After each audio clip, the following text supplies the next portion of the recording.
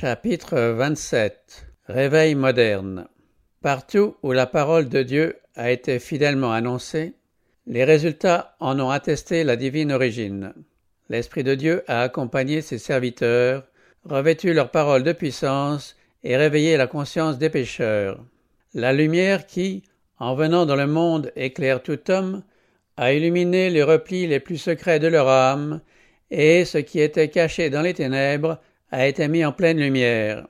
Un sentiment profond de leur culpabilité s'est emparé de leur esprit et de leur cœur. Ils ont été convaincus en ce qui concerne le péché, la justice et le jugement à venir. Un sentiment très vif de la justice de Jéhovah les a saisis, et, terrifiés à la pensée de paraître devant celui qui sonde les cœurs, ils se sont écriés « Qui me délivrera ?»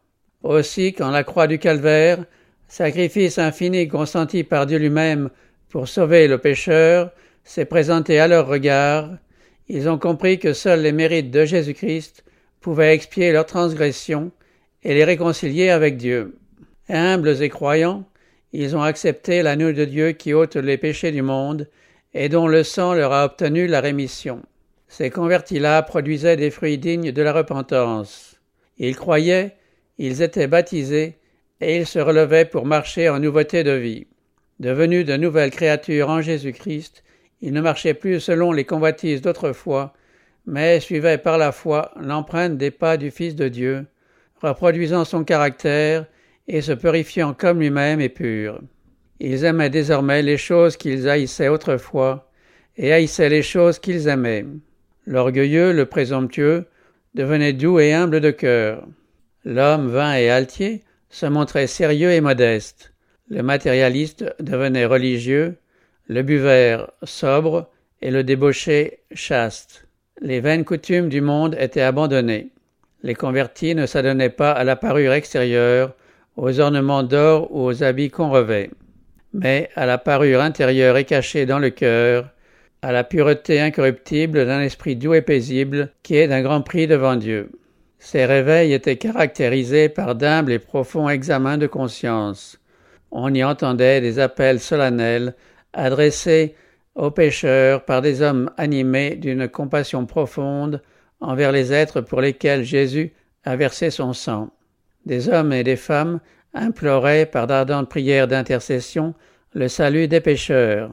Ces réveils engendraient des âmes qui, loin de reculer devant le renoncement et le sacrifice, se réjouissaient d'être jugés dignes d'endurer l'opprobre pour l'amour de Jésus-Christ. On constatait une transformation dans la vie de ces nouveaux croyants.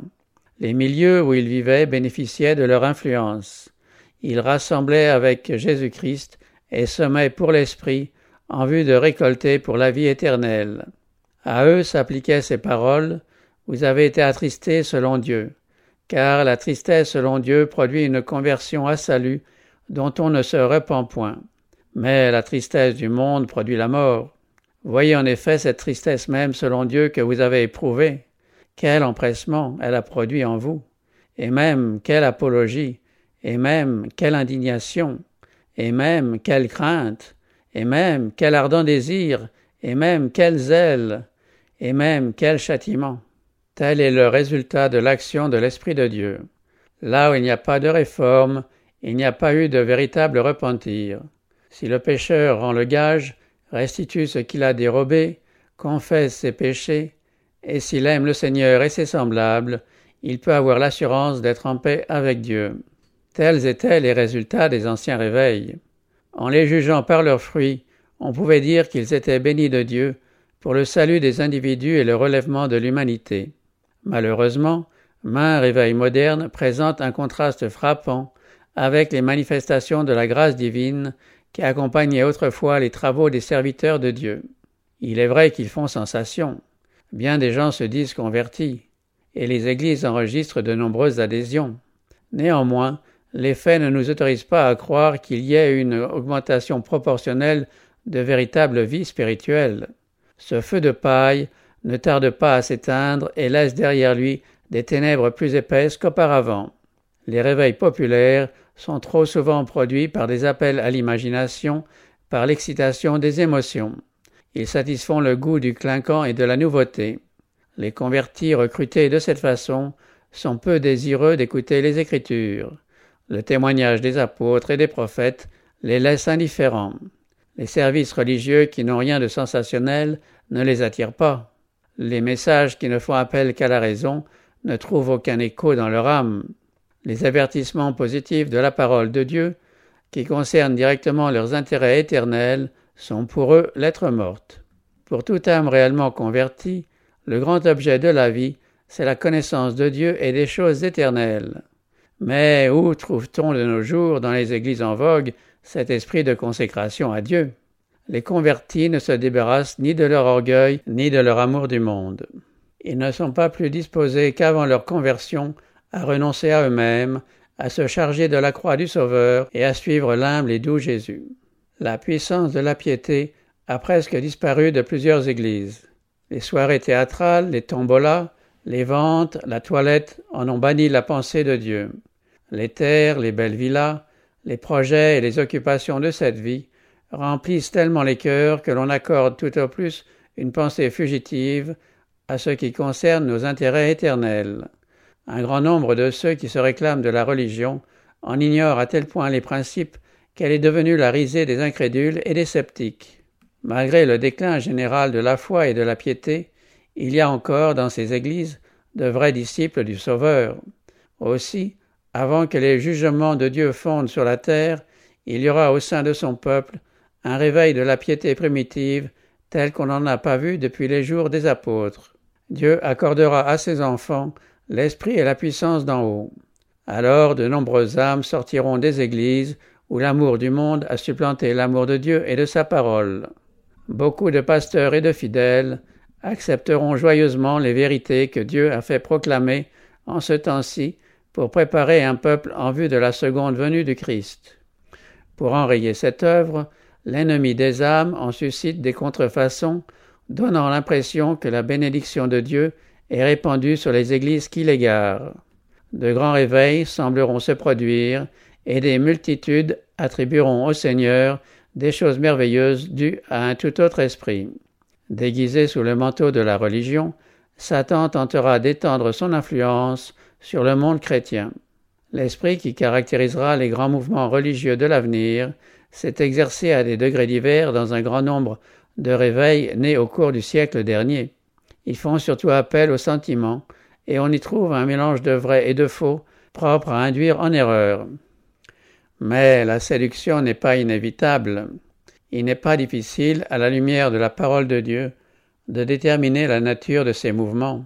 On peut être sûr que la bénédiction de Dieu n'est pas là où l'on néglige le témoignage des Écritures et où l'on se détourne des vérités qui exigent le renoncement et la séparation du monde.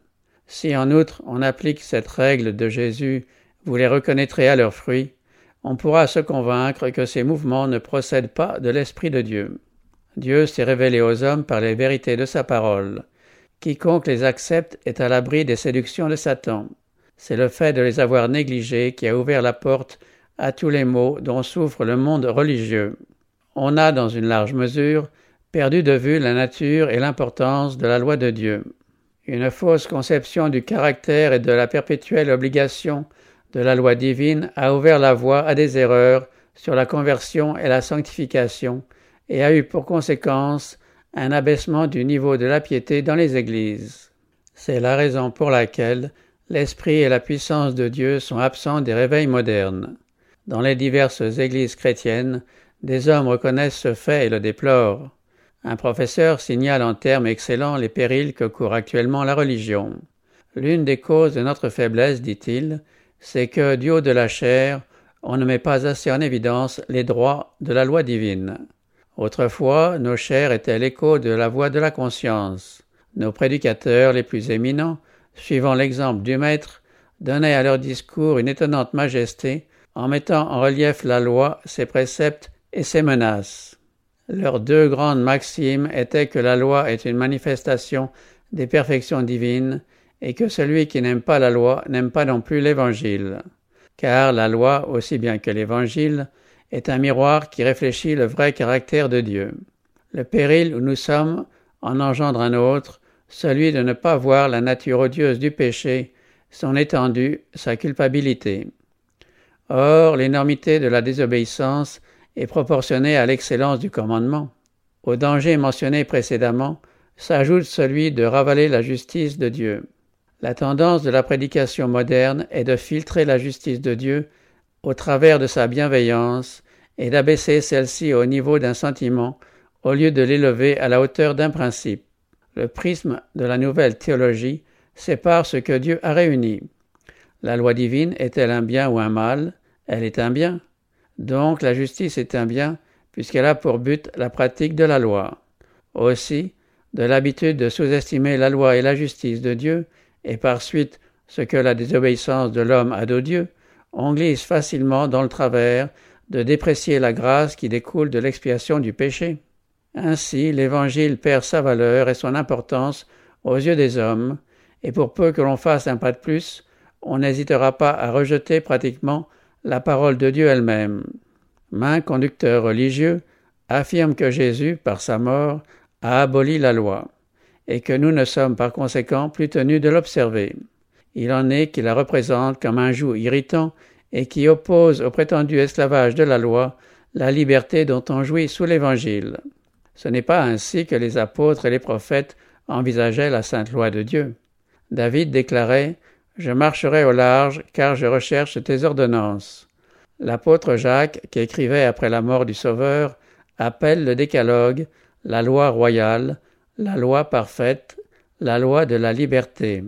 Et le voyant de Patmos, un demi-siècle après la crucifixion, prononce une bénédiction sur ceux qui pratiquent ses commandements, afin qu'ils aient droit à l'arbre de la vie et qu'ils entrent par les portes dans la ville. C'est sans raison qu'on a prétendu que, par sa mort, Jésus avait aboli la loi de son Père. S'il avait été possible d'amender ou de supprimer la loi, le Fils de Dieu n'aurait pas eu besoin de mourir pour soustraire l'homme à la pénalité du péché. Loin d'abolir la loi, la mort de Jésus-Christ prouve qu'elle est immuable. Le Fils de Dieu est venu rendre sa loi grande et magnifique. Il déclarait « Ne croyez pas que je sois venu pour abolir la loi. Tant que le ciel et la terre ne passeront point, il ne disparaîtra pas de la loi un seul iota ou un seul trait de lettre. Et pour ce qui le concerne personnellement, il s'exprime prophétiquement ainsi « Je veux faire ta volonté, mon Dieu, et ta loi est au fond de mon cœur. » Par sa nature, la loi de Dieu est immuable. Elle est une révélation de la volonté et du caractère de son auteur. Dieu étant amour, sa loi aussi est amour. Ces deux grands principes sont l'amour de Dieu et l'amour du prochain. L'amour est donc l'accomplissement de la loi. Le caractère de Dieu est fait de justice et de vérité. Telle est aussi la nature de sa loi. Ta loi est la vérité, dit le psalmiste. Tous tes commandements sont justes. De son côté, l'apôtre Paul déclare « La loi est sainte et le commandement est saint, juste et bon ». Une loi qui est l'expression de la pensée et de la volonté de Dieu doit subsister aussi longtemps que son auteur. Réconcilier l'homme avec Dieu et avec les principes de la loi divine, telle est l'œuvre de la conversion et de la sanctification. L'homme, créé à l'image de Dieu, était en parfaite harmonie avec la nature et la loi du Créateur. Les principes de la justice étaient écrits dans son cœur. Mais le péché l'a séparé de Dieu. Il ne réfléchit plus l'image divine. Il est en guerre avec les saints principes de sa loi. L'affection de la chair est inimitié contre Dieu, parce qu'elle ne se soumet pas à la loi de Dieu et qu'elle ne le peut même pas. Mais Dieu a tant aimé le monde qu'il a donné son Fils unique, afin de réconcilier l'homme avec lui-même. Par les mérites de Jésus, l'accord a été rétabli entre le Créateur et sa créature. Celle-ci, renouvelée par la grâce divine, mise en possession d'une vie nouvelle, est transformée par une nouvelle naissance sans laquelle, a dit Jésus, nul ne peut voir le royaume de Dieu. Le premier pas vers la réconciliation avec Dieu, c'est la conviction du péché. Le péché est la transgression de la loi. C'est par la loi que vient la connaissance du péché. Pour voir sa culpabilité, il faut que le pécheur se compare avec la grande règle de la justice divine. C'est un miroir fidèle qui donne l'image d'un caractère parfait et qui rend le pécheur capable de discerner ses défauts. Mais si la loi nous révèle nos péchés, elle ne nous en donne pas le remède. Si elle promet la vie à celui qui obéit, elle prononce la peine de mort contre les transgresseurs. Seul l'Évangile peut purifier des souillures du péché. Par la conversion à Dieu, dont il a transgressé la loi, et par la foi au sacrifice expiatoire de Jésus-Christ, l'homme obtient la rémission des péchés passés et devient participant de la nature divine. Il est désormais enfant de Dieu, parce qu'il a reçu l'esprit d'adoption par lequel il crie « Abba, Père ».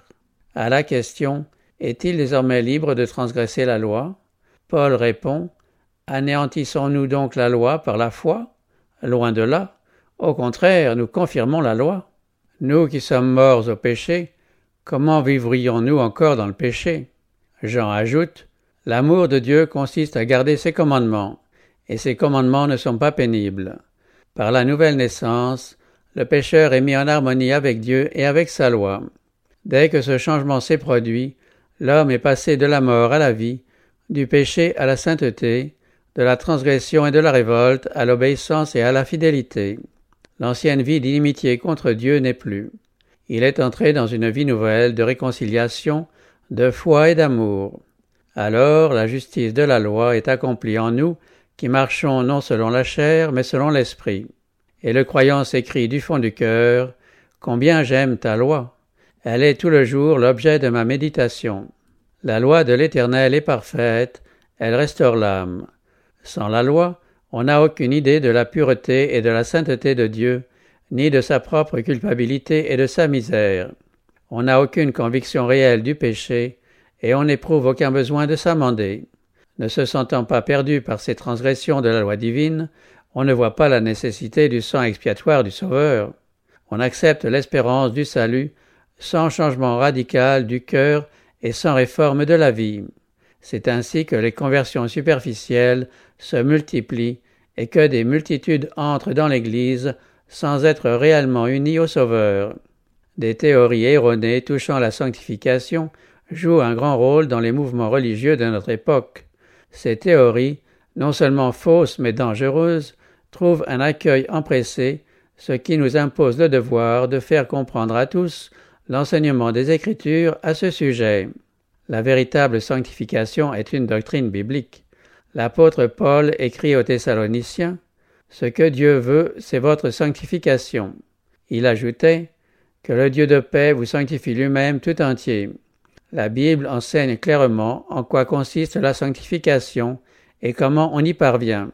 Priant en faveur de ses disciples, le Sauveur disait « Sanctifie-les par ta vérité, ta parole est la vérité ».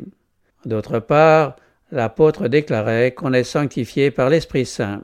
Jésus fit à ses disciples, touchant la mission du Saint-Esprit, la déclaration suivante. « Quand le Consolateur sera venu, l'Esprit de vérité, il vous conduira dans toute la vérité. » Cela concordait avec cette affirmation du psalmiste, « Ta loi est la vérité ». Ce sont donc à la fois l'Esprit et la parole de Dieu qui nous révèlent les grands principes de justice contenus dans sa loi. Étant donné que la loi est sainte, juste et bonne, et qu'elle est une expression écrite des perfections divines, un caractère formé à l'obéissance à cette loi sera saint. Or, Jésus-Christ a été un exemple parfait de ce caractère. « J'ai gardé les commandements de mon Père, dit-il, je fais toujours ce qui lui est agréable. » Ses disciples doivent donc devenir semblables à lui, c'est-à-dire former, par la grâce de Dieu, des caractères conformes aux principes de sa sainte loi. Telle est la sanctification selon les Écritures. Elle n'est possible que par la foi en Jésus-Christ et par la puissance de l'Esprit habitant dans le cœur. L'apôtre Paul adresse aux croyants cette exhortation « Travaillez à votre salut avec crainte et tremblement, car c'est Dieu qui produit en vous le vouloir et le faire selon son bon plaisir. » Le chrétien connaît les sollicitations du péché, mais il lui fait constamment la guerre. Et grâce au secours du Sauveur, la faiblesse humaine s'unit à la puissance divine et le croyant s'écrie « Grâce soit rendue à Dieu qui nous donne la victoire par notre Seigneur Jésus-Christ. » Les Écritures montrent clairement que l'œuvre de la sanctification est progressive. Cette œuvre ne fait que commencer quand, à sa conversion, l'homme a trouvé la paix par le sang de l'expiation. Désormais, il ne visera à rien de moins qu'à la perfection, il voudra atteindre la mesure de la stature parfaite de Christ. L'apôtre Paul disait « Je fais une chose, oubliant ce qui est en arrière et me portant vers ce qui est en avant, je cours vers le but pour remporter le prix de la vocation céleste de Dieu en Jésus-Christ. » Et les échelons de la sanctification sont énumérés comme suit par l'apôtre Pierre. « Faites tous vos efforts pour joindre à la fois la vertu, à la vertu la science la tempérance, à la tempérance la patience, à la patience la piété l'amour fraternel, à l'amour fraternel la charité. En faisant cela, vous ne broncherez jamais. » Ceux qui font l'expérience de la sanctification selon la parole de Dieu manifestent un esprit d'humilité. Comme Moïse, ils ont eu une vision redoutable. Ils ont vu la majesté de Dieu et ont découvert leur indignité par contraste avec la pureté et la perfection de l'être infini. Par sa longue vie entièrement consacrée au service du Maître, le prophète Daniel est un exemple de vraie sanctification. Les anges l'appelaient l'homme bien-aimé du ciel. Et cependant, loin de se considérer comme pur et saint, ce vénérable prophète, plaidant devant Dieu la cause de son peuple, s'identifiait avec Israël coupable. « Ce n'est pas à cause de notre justice que nous te présentons nos supplications, c'est à cause de tes grandes compassions. Nous avons péché, nous avons commis l'iniquité. » Il ajoutait « Je confessais mon péché et le péché de mon peuple d'Israël. » Et lorsque, à une date ultérieure, le Fils de Dieu lui apparut pour l'instruire, Daniel relata sa réaction en ces termes « Mon visage changea de couleur et fut décomposé, et je perdis toute vigueur. » Quand Job entendit la voix de Dieu du sein de la tempête, il s'écria « Je me condamne et je me repens sur la poussière et sur la cendre. » Quand Ésaïe eut entrevu la gloire de Dieu et entendu les chérubins répéter « Saint, Saint, Saint est l'Éternel des armées », il s'écria « Malheur à moi, je suis perdu. » Paul, bien qu'il eût été ravi au 3e ciel, où il entendit des paroles ineffables qu'il n'est pas permis à un homme d'exprimer, s'estimait le moindre de tous les saints. Jean, le disciple bien-aimé, qui se reposa sur le sein du Seigneur et qui contempla sa gloire, tomba comme mort aux pieds d'un ange. Ceux qui marchent à l'ombre de la croix du calvaire ne pourront jamais s'enfler d'orgueil, ni prétendre qu'ils sont exempts de péché. Ils savent que leurs transgressions ont fait souffrir le Fils de Dieu et qu'elles ont brisé son cœur, et cette pensée les maintient dans l'humilité.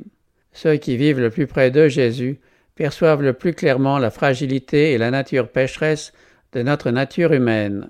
Leur seule espérance est dans les mérites d'un Sauveur crucifié et ressuscité.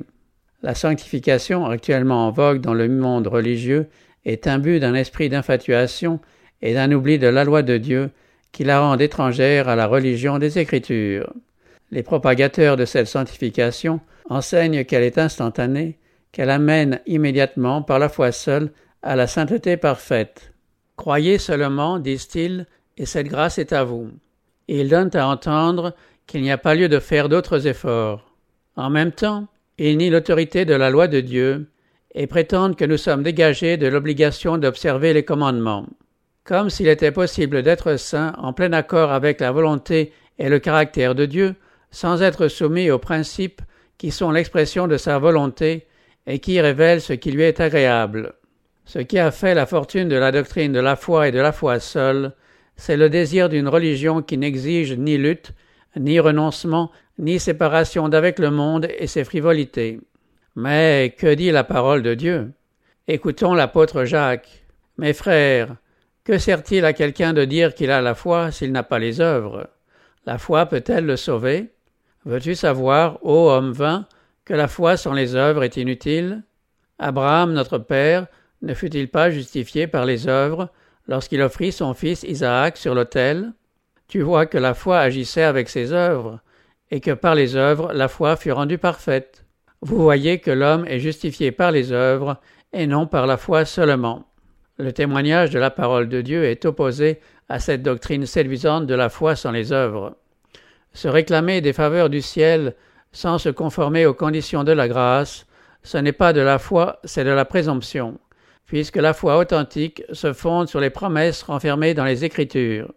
Que nul ne s'abuse par la pensée que la sanctification est compatible avec la violation volontaire des ordres de Dieu. Pécher de propos délibérés, c'est réduire au silence la voix de l'esprit et se séparer de Dieu. Le péché est la transgression de la loi. Quiconque pêche ne l'a pas vu et ne l'a pas connu. L'apôtre Jean, qui, dans ses épîtres, insiste beaucoup sur l'amour, n'hésite pas cependant à dévoiler sans merci ceux qui se prétendent saints, bien qu'ils transgressent la loi de Dieu. Celui qui dit « je l'ai connu » et qui ne garde pas ses commandements est un menteur, et la vérité n'est point en lui. Mais celui qui garde sa parole, l'amour de Dieu est véritablement parfait en lui. Voilà la pierre de touche de toute profession religieuse. Impossible d'attribuer à un homme la sainteté sans la mesurer avec la seule règle de sainteté que Dieu a donnée tant pour le ciel que pour la terre.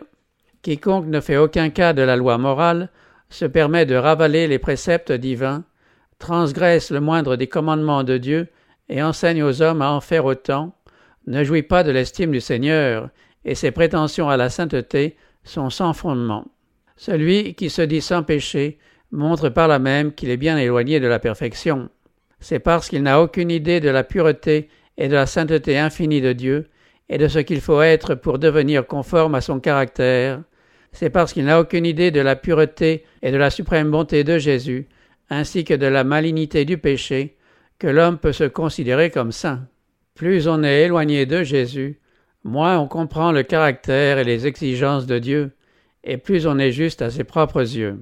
La sanctification telle qu'elle apparaît dans les Écritures embrasse l'être tout entier, l'esprit, l'âme et le corps. La prière de Paul en faveur des Thessaloniciens nous le dit, que tout votre être, l'esprit, l'âme et le corps, soit conservé irrépréhensible lors de l'avènement de notre Seigneur Jésus-Christ. L'apôtre écrivait d'autre part aux croyants, « Je vous exhorte donc, frères, par les compassions de Dieu, à offrir vos corps comme un sacrifice vivant, saint, agréable à Dieu, ce qui sera de votre part un culte raisonnable. » Au temps de l'ancien Israël, on examinait avec soin toute offrande destinée au sacrifice. Tout animal ayant quelque tare était écarté, Dieu ayant ordonné de ne lui présenter que des offrandes sans défaut. Les chrétiens, eux aussi, sont exhortés à présenter leur corps en sacrifice vivant, saint, agréable à Dieu. Pour le faire, ils doivent conserver toutes leurs facultés dans le meilleur état possible. Tout ce qui tend à diminuer l'énergie physique ou la lucidité intellectuelle disqualifie l'homme pour le service du Créateur. Dieu ne peut se contenter de moins que du meilleur de nous-mêmes. Jésus a dit « Tu aimeras le Seigneur ton Dieu de tout ton cœur. » Ceux qui aiment Dieu de tout leur cœur voudront lui donner ce qu'ils ont de meilleur, et ils s'efforceront toujours de soumettre toutes leurs facultés aux lois propres à les rendre plus aptes à le servir. Ils ne permettront pas que l'appétit ou la sensualité viennent souiller l'offrande qu'ils présentent à leur Père céleste. Pierre nous dit « Abstenez-vous des convoitises charnelles qui font la guerre à l'âme.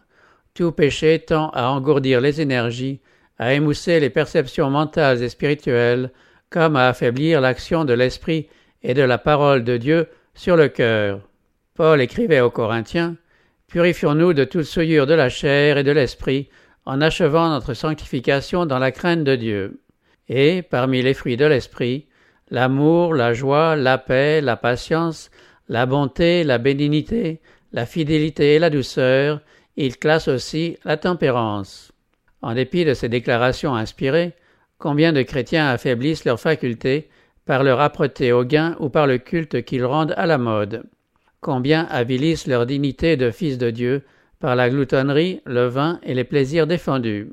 L'Église, au lieu de réprimer ses penchants, les encourage en faisant appel à l'amour du gain ou du plaisir pour combler des déficits budgétaires dus au manque d'amour pour le Sauveur. Si le Seigneur entrait aujourd'hui dans les églises et y voyait les festins et le trafic qui s'y organisent au nom de la religion, ne chasserait-il pas ces profanateurs comme il a banni autrefois les changeurs du temple? Jacques déclare que la sagesse d'en haut est premièrement pure.